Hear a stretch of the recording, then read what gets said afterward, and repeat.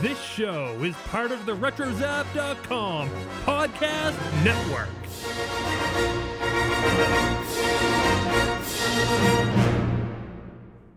You will never find the more wretched hive of scum and villainy. We must be cautious. Wrap it up, fuzzball.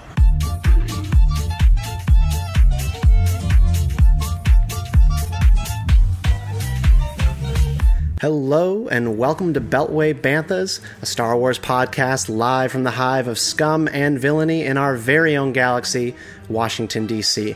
I'm your host, Stephen Kent, and today we've got a bonus conversation with Bethany Lacina. She's an associate professor of political science at the University of Rochester, and she did a study, an academic study, political science on Star Wars fandom and toxicity in the fandom. So she wrote in the Monkey Cage blog at the Washington Post, "Who hates Star Wars for its newfound diversity? Here are the numbers." And then Bethany goes on to sort of lay out a study that she did on Star Wars Twitter and who drives toxicity, how much, why, and what defines the toxicity. So like looking at hate speech, looking at negative tweets, and sort of where the numbers are inflated, where they're undercounted, and some of the findings will surprise you. This is a really interesting study and just something incredibly unique to actually get in terms of academia about Star Wars fandom and the debate and the conversation, more so than the debate that we're always having on Beltway Banthas on a week-to-week basis. So I'm going to get out of the way and cut straight to this conversation with Bethany Lacina of the University of Rochester. Bethany Lacina, welcome to the podcast. It's really nice to have you. You're an associate professor of political science at the University of Rochester, and you did a study tapping into the toxicity of fandom in Star Wars on Twitter. This is a pretty hot topic right now, just not really because of the toxicity itself, but because it's also guiding the news. We've seen Twitter on the Hill yesterday in Washington talking about harassment and sort of hate speech and everything on their platforms. What drove you to do this study? And then we'll talk a little bit about the details of it. I was interested because of another part of what's going on in American politics, which is more and more of popular culture becoming really politicized. So people debating things like kneeling during the anthem before NFL games, or the anti-female Ghostbusters campaign that kind of launched Milo into public consciousness. This feeling of alienation from popular culture has become the signature issue of a political movement, which sort of loosely called the alt-right. And it's kind of an amorphous movement, but it has become a big part of everybody's lives. And it makes me a little sad the way it's crept into so many people's hobbies. And I wanted to look at that. Yeah, well, it's no secret that Star Wars fandom has been divided for a long time about the politics of the franchise. And we hear a lot on this show from people who are exasperated with discussing the politics of Star Wars, even though they're there. And what we try to do is make it positive and make it a good experience for everybody. Before we dive in, one more quick question for you. You mentioned in our first email conversation that you have heard of Beltway Banthas. Are you familiar with our podcast in the past? Yes, although I hope there won't be a quiz. I'm not sure I've listened to them all. No, there is no quiz associated. I'm just fascinated. It's always great to talk to a political science professor about Star Wars. So your study, you collected thousands of tweets from Star Wars fans and used computer algorithms, as you said, in the Washington Post to sort of characterize fan conversations. Tell us a little bit about the study and the top line findings and basically the methodology of it. Okay.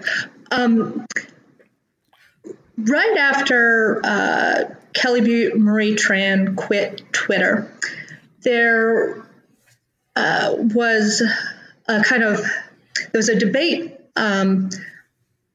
on the fan Twitter feeds, that is a perennial topic of discussion, with people saying, look, everyone gets harassed online. It's just a part of being online, and it's not really any different for one group of people versus another. And I realized that would be a pretty easy thing to check.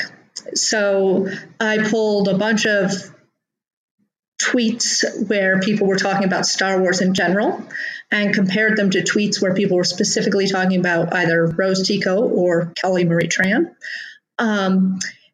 and found that people talk about these things in different ways. They use more offensive language, more inflammatory language when they talk about Rose/Kelly than when they talk about the rest of Star Wars. And then I looked at the comments that were being sent to podcasters and found that people send different kinds of comments to male and female Star Wars podcasters.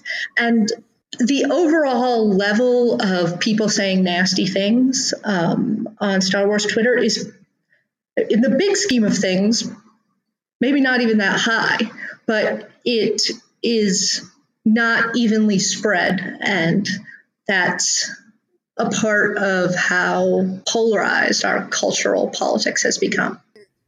Yeah, I mean, you definitely kind of reject the idea that it is, just some sort of coincidence, and that there is definitely something to be seen here for the people who get targeted by this and the reasons that they're targeted.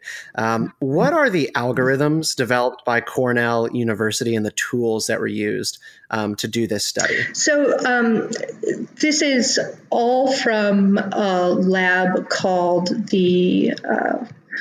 I call them SDL. What does that stand for? Social Dynamics Lab. And the way this works is fairly inductive. That all algorithms of this type start in roughly the same way, which is they take a bunch of text and get human beings to categorize it according to whatever they're interested in. So, is this offensive? Is it not? Is this hate speech? Is it not? Is this toxic? Is it not? And then they tell the computer, okay, these are the right answers. Find us a model that would get us close to the correct answers. So the algorithms have a kind of black box quality. They're very inductive. They're not driven by a particular theory of, okay, these are the bad words. And I was most concerned with, I don't want to label something hate speech if it's really not anybody's definition of hate speech. So anything that got flagged as hate speech, I went back and reread and deleted things that were clear false positives. Yeah, I mean, I was going to ask you about the false positives, actually, because, defining hate speech is a pretty rancorous topic and also a very important one. But can you offer an example of what might have been flagged as a false positive in fan discourse? So a threat of violence will trigger the algorithm to say, okay, that's hate speech. So one of the false positives was just this particularly exuberant discussion of the death of Emperor Palpatine. The algorithm really doesn't have any way to know that that's fictional violence. So that's the kind of thing I threw out.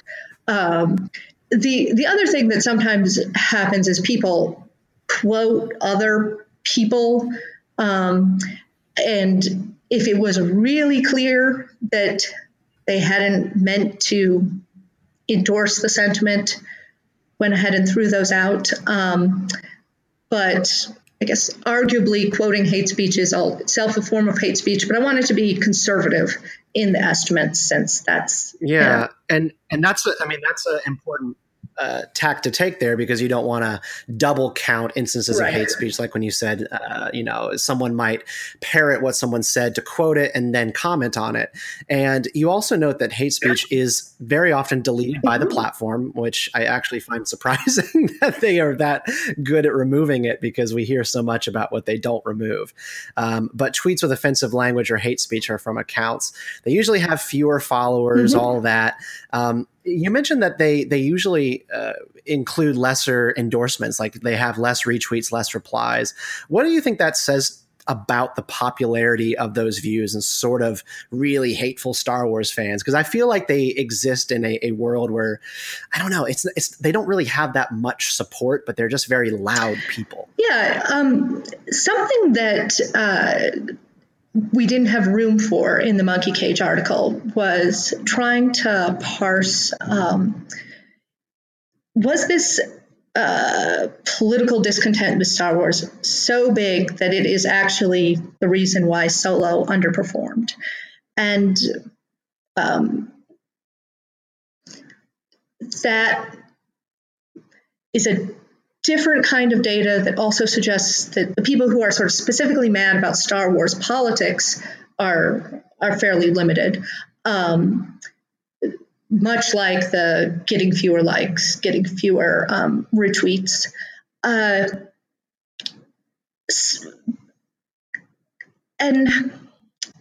I think in general, if the alt-right and internet trolls have a superpower, it's that they say ridiculous things and they put people who are targeted on edge and people who want to be critical in this unpleasant situation of having to defend trollish behavior. And they can kind of break a conversation just by being outrageous. Yeah, I agree with that assessment, that the tactic that is used by those types of people, and particularly alt-right accounts, is to sort of do mind games on everybody, and also then draw out, I guess, their opposites into these prolonged fights that then they can sort of use for their own purposes. And then you have the entertainment publications that then sort of focus on these arguments and then amplify them to their larger audience. And then it sort of snowballs from there into more and more people fighting about maybe an exchange that sort of happened in a little bit of a microcosm. Yes. And I think that speaks to a theory that I had, which this is why I noticed your piece in particular, is because it sort of goes against something I said on the podcast 2 weeks ago.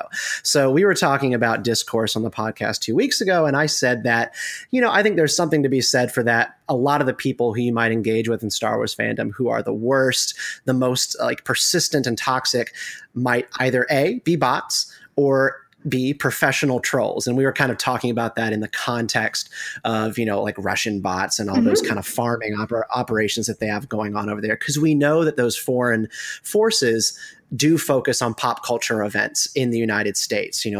Things like the NFL kneeling and the Black Panther movies. Those were where that popped up. But you go against the idea that bots are actually a leading part of this problem, and that you really are dealing with authentic fans and accounts. Can you unpack that a little bit for me? Yeah, there's only one good tool I know of to detect whether something is a bot, which is a program run by the University of Indiana. It's called Botometer. You can go to their website and enter in any Twitter account, and they will do their best guess as to whether it's a bot. And it's possible that there's people out there who've figured out how to beat the system, and so that there are a lot more bots than we realize. And they're, if they're good enough at their job, right, they're going undetected. So in some ways it's hard to know. The professional troll question is an interesting one. Twitter is dominated by people who are kind of advertising content. Almost everybody on there occasionally posts, I did this thing. And eventually somebody's got a brand, and it may or may not be super lucrative, but you can't just abandon the brand. And I'd like to flag two things. A number of people who get a lot of flack in the Star Wars community do have the sense they think they're doing God's work. So maybe professional provocateur is the term they prefer. You're talking about kind of trollish people who are on the hate side, or sort of Star Wars fandom supporters? Well, both. It's always hard to know when people are being sincere on Twitter, but that is true. I do think there must be at least some people who just feel that it's important to push back against what they see as an unfortunate political trend in Star Wars. And, you had noted that you compared Star Wars related tweets about Kelly Marie Tran, who was, sort of pushed off social media, or comments and tweets about Rose Deco, her Last Jedi character, and that the proportion of tweets with offensive language doubled from 6 to 12%, not necessarily like racist or sexist disdain towards the movie. But the point was that the comparison, is that when you end up talking about someone who happens to be of color or someone who happens to be female, the offensive tweets double, Right. Like it's not just a coincidence, because you note this for Rey and Daisy Ridley. You also note it for Kathleen Kennedy. And you talked about Andy Gutierrez in your study as well. It's not a coincidence that these people happen to get more hate. Why did you think it was important to kind of focus on that and really solidify your point there? Yeah. The number of people who are on Twitter saying, explicitly, I hate that there are women and people of colors in this movie, like God not want a Jedi to be female, is really pretty small. It's, I think, more about the subtle differences in the way people are treated. And the other point I want to make here is this isn't solely a right-wing thing. Twitter is overwhelmingly left-leaning, and probably couldn't get the results I get unless people of all political stripes weren't guilty of some of the same behavior. So if I go around Twitter doing, the most lefty thing you can imagine, like complaining that there's not enough rights of the proletariat discussion in Star Wars. But I'm just much meaner about it when I'm berating a female podcaster for how dare you overlook the workers than when I am berating a male podcaster about it. This is unconscious sexism at work, and it's part of what makes social media less rewarding for. That's really interesting, because I can think of some different male and female podcasters and the kind of comments that they get. And, a lot of this is anecdotal, particularly on my part. You did the study, so I feel like you have like evidence. But, just from a 30,000 point view, like I have seen people try to be more diplomatic, explain themselves, talk in tweet threads with male podcasters because they really want to try to like explain themselves. Where with female podcasters and content creators, people just sort of shout their opinion and then leave, and then don't really give people an opportunity to dialogue. They just want to say their bit and then go. And even that, like we had a listener who I guess had dropped in. I'd never heard from them before last week, who was really angry that the two female guests on our show last week said some things that they disagreed with as a socialist. And it was like I had platformed them, like I had given them an opportunity to speak. And he was just so mad that they went unchallenged. And I've never gotten I've never gotten that kind of comment from anybody. Where in a podcast discussion, someone had to be challenged or shut down. And I don't know. I didn't really view it as a coincidence that it just happened to be two female guests who didn't, in that person's view, do their job as a Star Wars fan or as a political observer. Yeah. One of the things that motivated me to do the study is around the time Kelly Marie Tran quit Instagram, and then when Andy Gutierrez was getting harassed, there were people saying that they had this feeling they were being gaslit. Like, I know I'm being treated badly, but nobody seems to take it seriously, and it's hard to point to, it's not like I'm getting death threats, but I don't feel like I'm getting a fair shake. And that's kind of the power of aggregating everybody up and comparing instead of picking on any one tweet or any one instance where someone said something you don't like. Did you parse any of these sort of hateful tweets and offensive tweets by political identity, or were you able to make a distinguishment about like where on the political spectrum this heat comes from? So I originally thought I would be able to do that. But the vast majority of this is just sort of swooping in and swearing at someone. And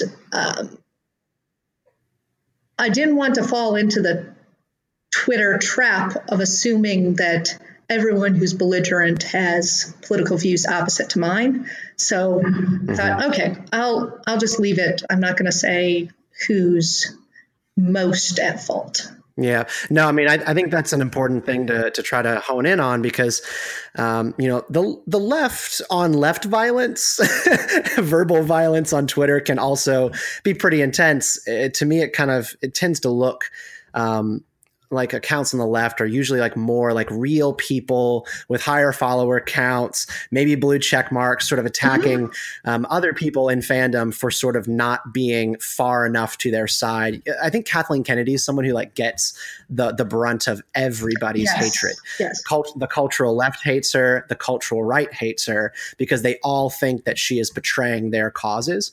And so I do think it's important to note that like the negativity just sort of seems to fume everywhere. And then you had kind of mentioned the hateful accounts with really low follower counts and low engagement. I always tend to think of those more as like the right-leaning accounts. I don't really know why that is. But that's kind of the way, again, like anecdotally, I've always thought about it.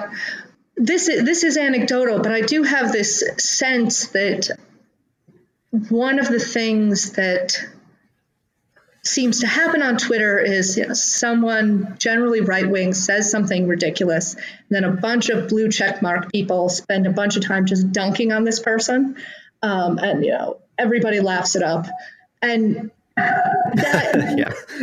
that serves to kind of make the conversation about toxicity and distract from whatever else people might be talking about.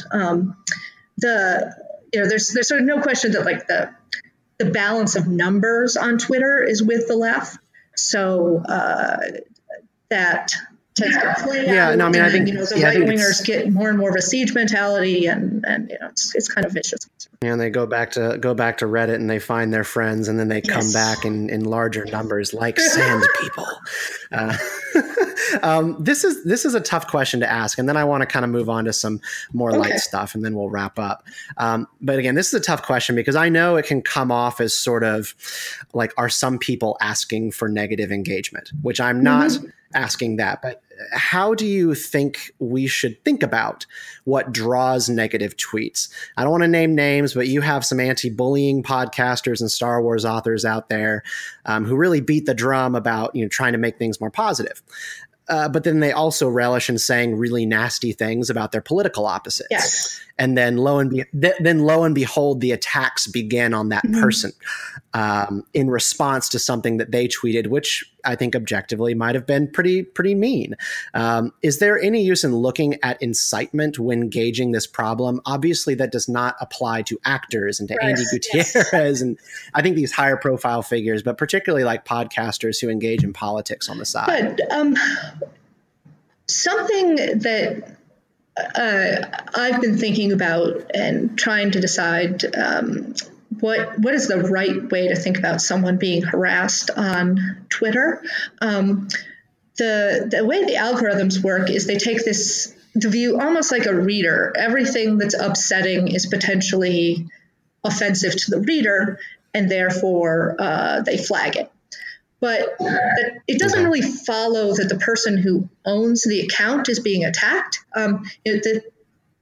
Most tweets are greeted with lots of people agreeing with the tweet.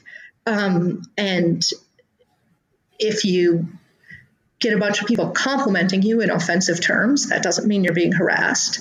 And it's not exactly harassment to start a flame war and then get in a flame war.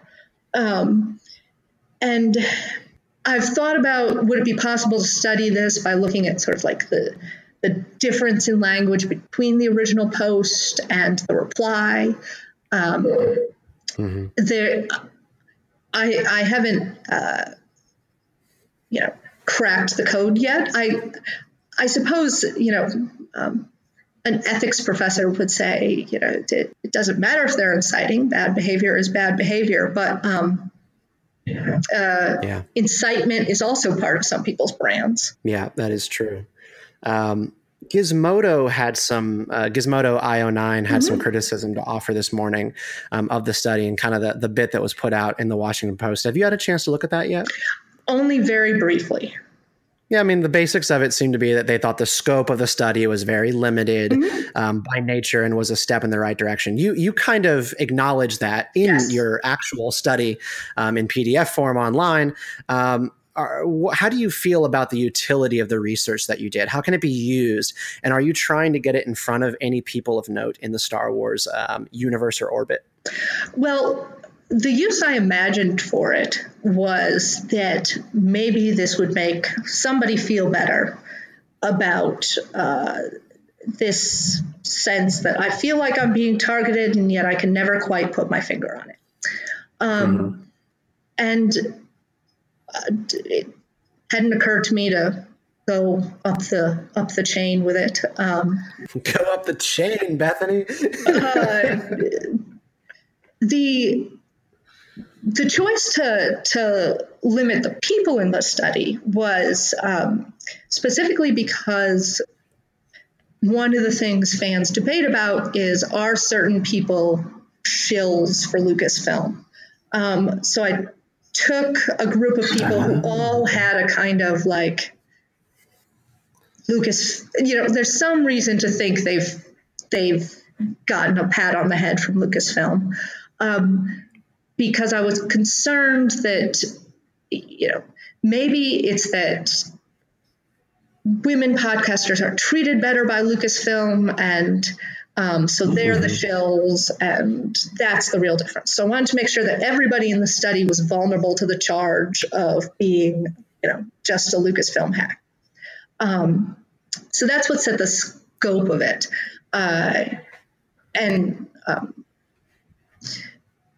There's, in terms of thinking about whether it should be extended, if I had a clearer idea of how it might be, I'm not sure where I can most usefully extend it. I haven't figured that out yet. I pulled 3 podcast listener questions, and I think that might sort of speak to this next one. John Liang asks, what is the next step for your research into toxic fandom phenomenon? Do you have sort of another follow-up study like this in mind, or are you going to cap out on your Star Wars fandom research? So the professional or the thing I feel like I have to do if I want this to be like an academic study is crack this problem of, is somebody really being harassed or just they say crazy things and then people reply with crazy things. I feel like that's what I would need to figure out to publish this in my home ecosystem. Oh no, go ahead. Sorry. I had no idea whether anyone would be interested, and so I am reassessing my plans in light of the fact that someone actually read it, which is a new experience for an academic. Oh man, there are so many. I don't think you're on Twitter, but there are so many people chittering and chattering about this. So it is getting a lot of attention. Kate asks, do you see a necessity for entertainment outlets who cover this toxicity for clicks as taking advantage of the problem rather than offering the targets of harassment a platform to speak? I think that basically going to say, like, do you think there's like an industry out there for capitalizing on toxicity by saying they're helping instead of like actually giving the victims of harassment a way to actually get their voices out there in fandom? Oh, absolutely. I mean, one of the you see articles come out on sort of web-only news sites that are basically nothing but somebody's tweet that was a particularly good smackdown of someone on the right, and let's all congratulate them. And that doesn't really empower anyone. It just encourages, it gives a treat to the person who managed to be most cutting in their reply. And then it kind of rallies people to the defense of the person who got smacked down. And I have to say, it's very hard to resist the allure of a good smackdown. So I see why they do this, but the flame wars are yes. real. Yes, I think that's absolutely fair. To say that there's at this point there's a bunch of people who've managed to monetize fighting on Twitter. It's kind of amazing. No, I mean, and to Kate's question as well, like, yeah, I see that problem existing, and I absolutely think that there is a dearth of voices, in these outlets to actually give people who are subject to these sort of things and in the fandom a place to write and put their views out there. Yes. And, other people, I think, Kirsty and Rachel on Scavenger Horde, that's a podcast. They always do a very nice job of pointing out when someone's having a discussion of toxic fandom that doesn't, include anybody who is likely to have been the target of racism or sexism. Yeah, and Kate is the co-host of the But Why Though podcast. And this last question, I think you spoke to it earlier. It's from Nick DeCalandra. He asks, what was Bethany most surprised by in her research? Like, what hypothesis did not pan out? I noted earlier, you said you were not able to, you thought you'd be able to see political alignment and you weren't able to really pull that out. Is there anything else besides that was sort of a going hypothesis that you were not able to conclude on? I was maybe a little too skeptical going into it. I had the idea that people were even worse than I think they actually are. But that's human nature, of course, right? Criticism just resonates louder than praise. So, it isn't anything like a majority of Star Wars Twitter that is clearly sexist or clearly racist or clearly nasty. I think there are probably this pervasive unconscious bias thing, but people being just explicitly awful to each other is not as common as I thought going in. Well, that is certainly good to hear. You mentioned Scavenger's Horde, the podcast. The last thing I wanted to know before we wrap out was, what podcast do you listen to? Because seeing this study done, and I saw a lot of friends and people in the Star Wars community cited in the footnotes of the pages of your report, it seemed like you live in this ecosystem, but you're also not on Twitter to the best of my knowledge. So what podcast do you listen to? Who in fandom do you like? I'd love to know. Yeah, so I did my first tweet yesterday because I wanted to give a heads up to the people who were in the study. As you might guess from my research, I have somewhat mixed feelings about Twitter. Yeah.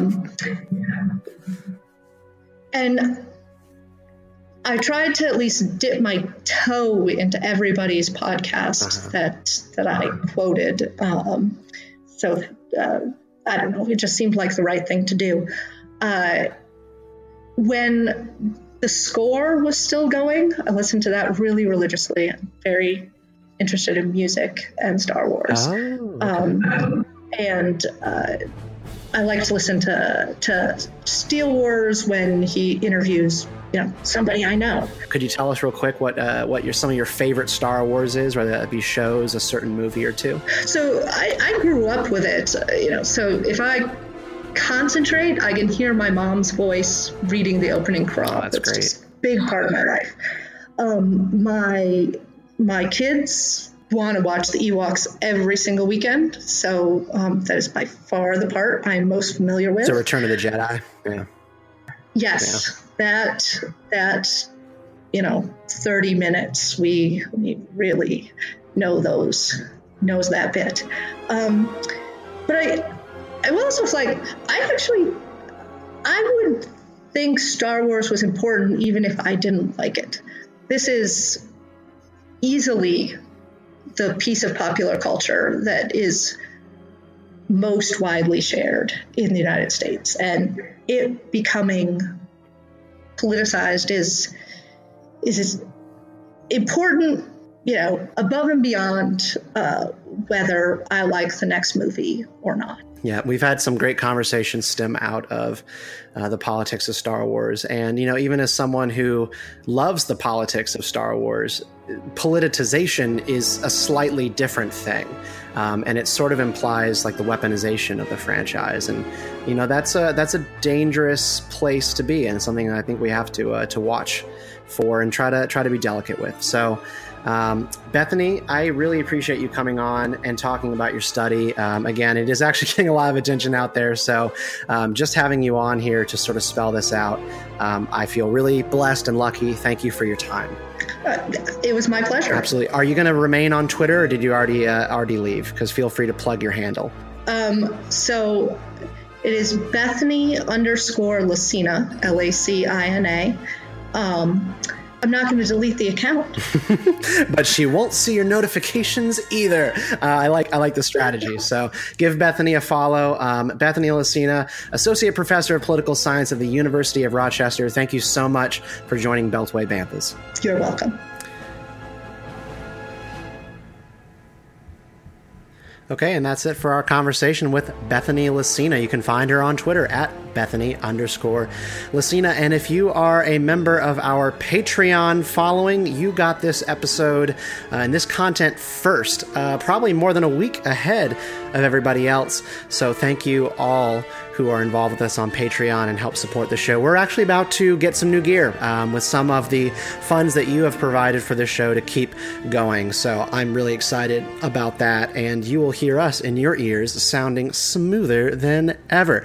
If you are not involved with us on Patreon and hearing this a week later, you should be involved at patreon.com/Beltway Banthas, and you can find out more about us on Twitter at Beltway Banthas. We'll be back next week with more in your feeds. Until then, may the Force be with you always.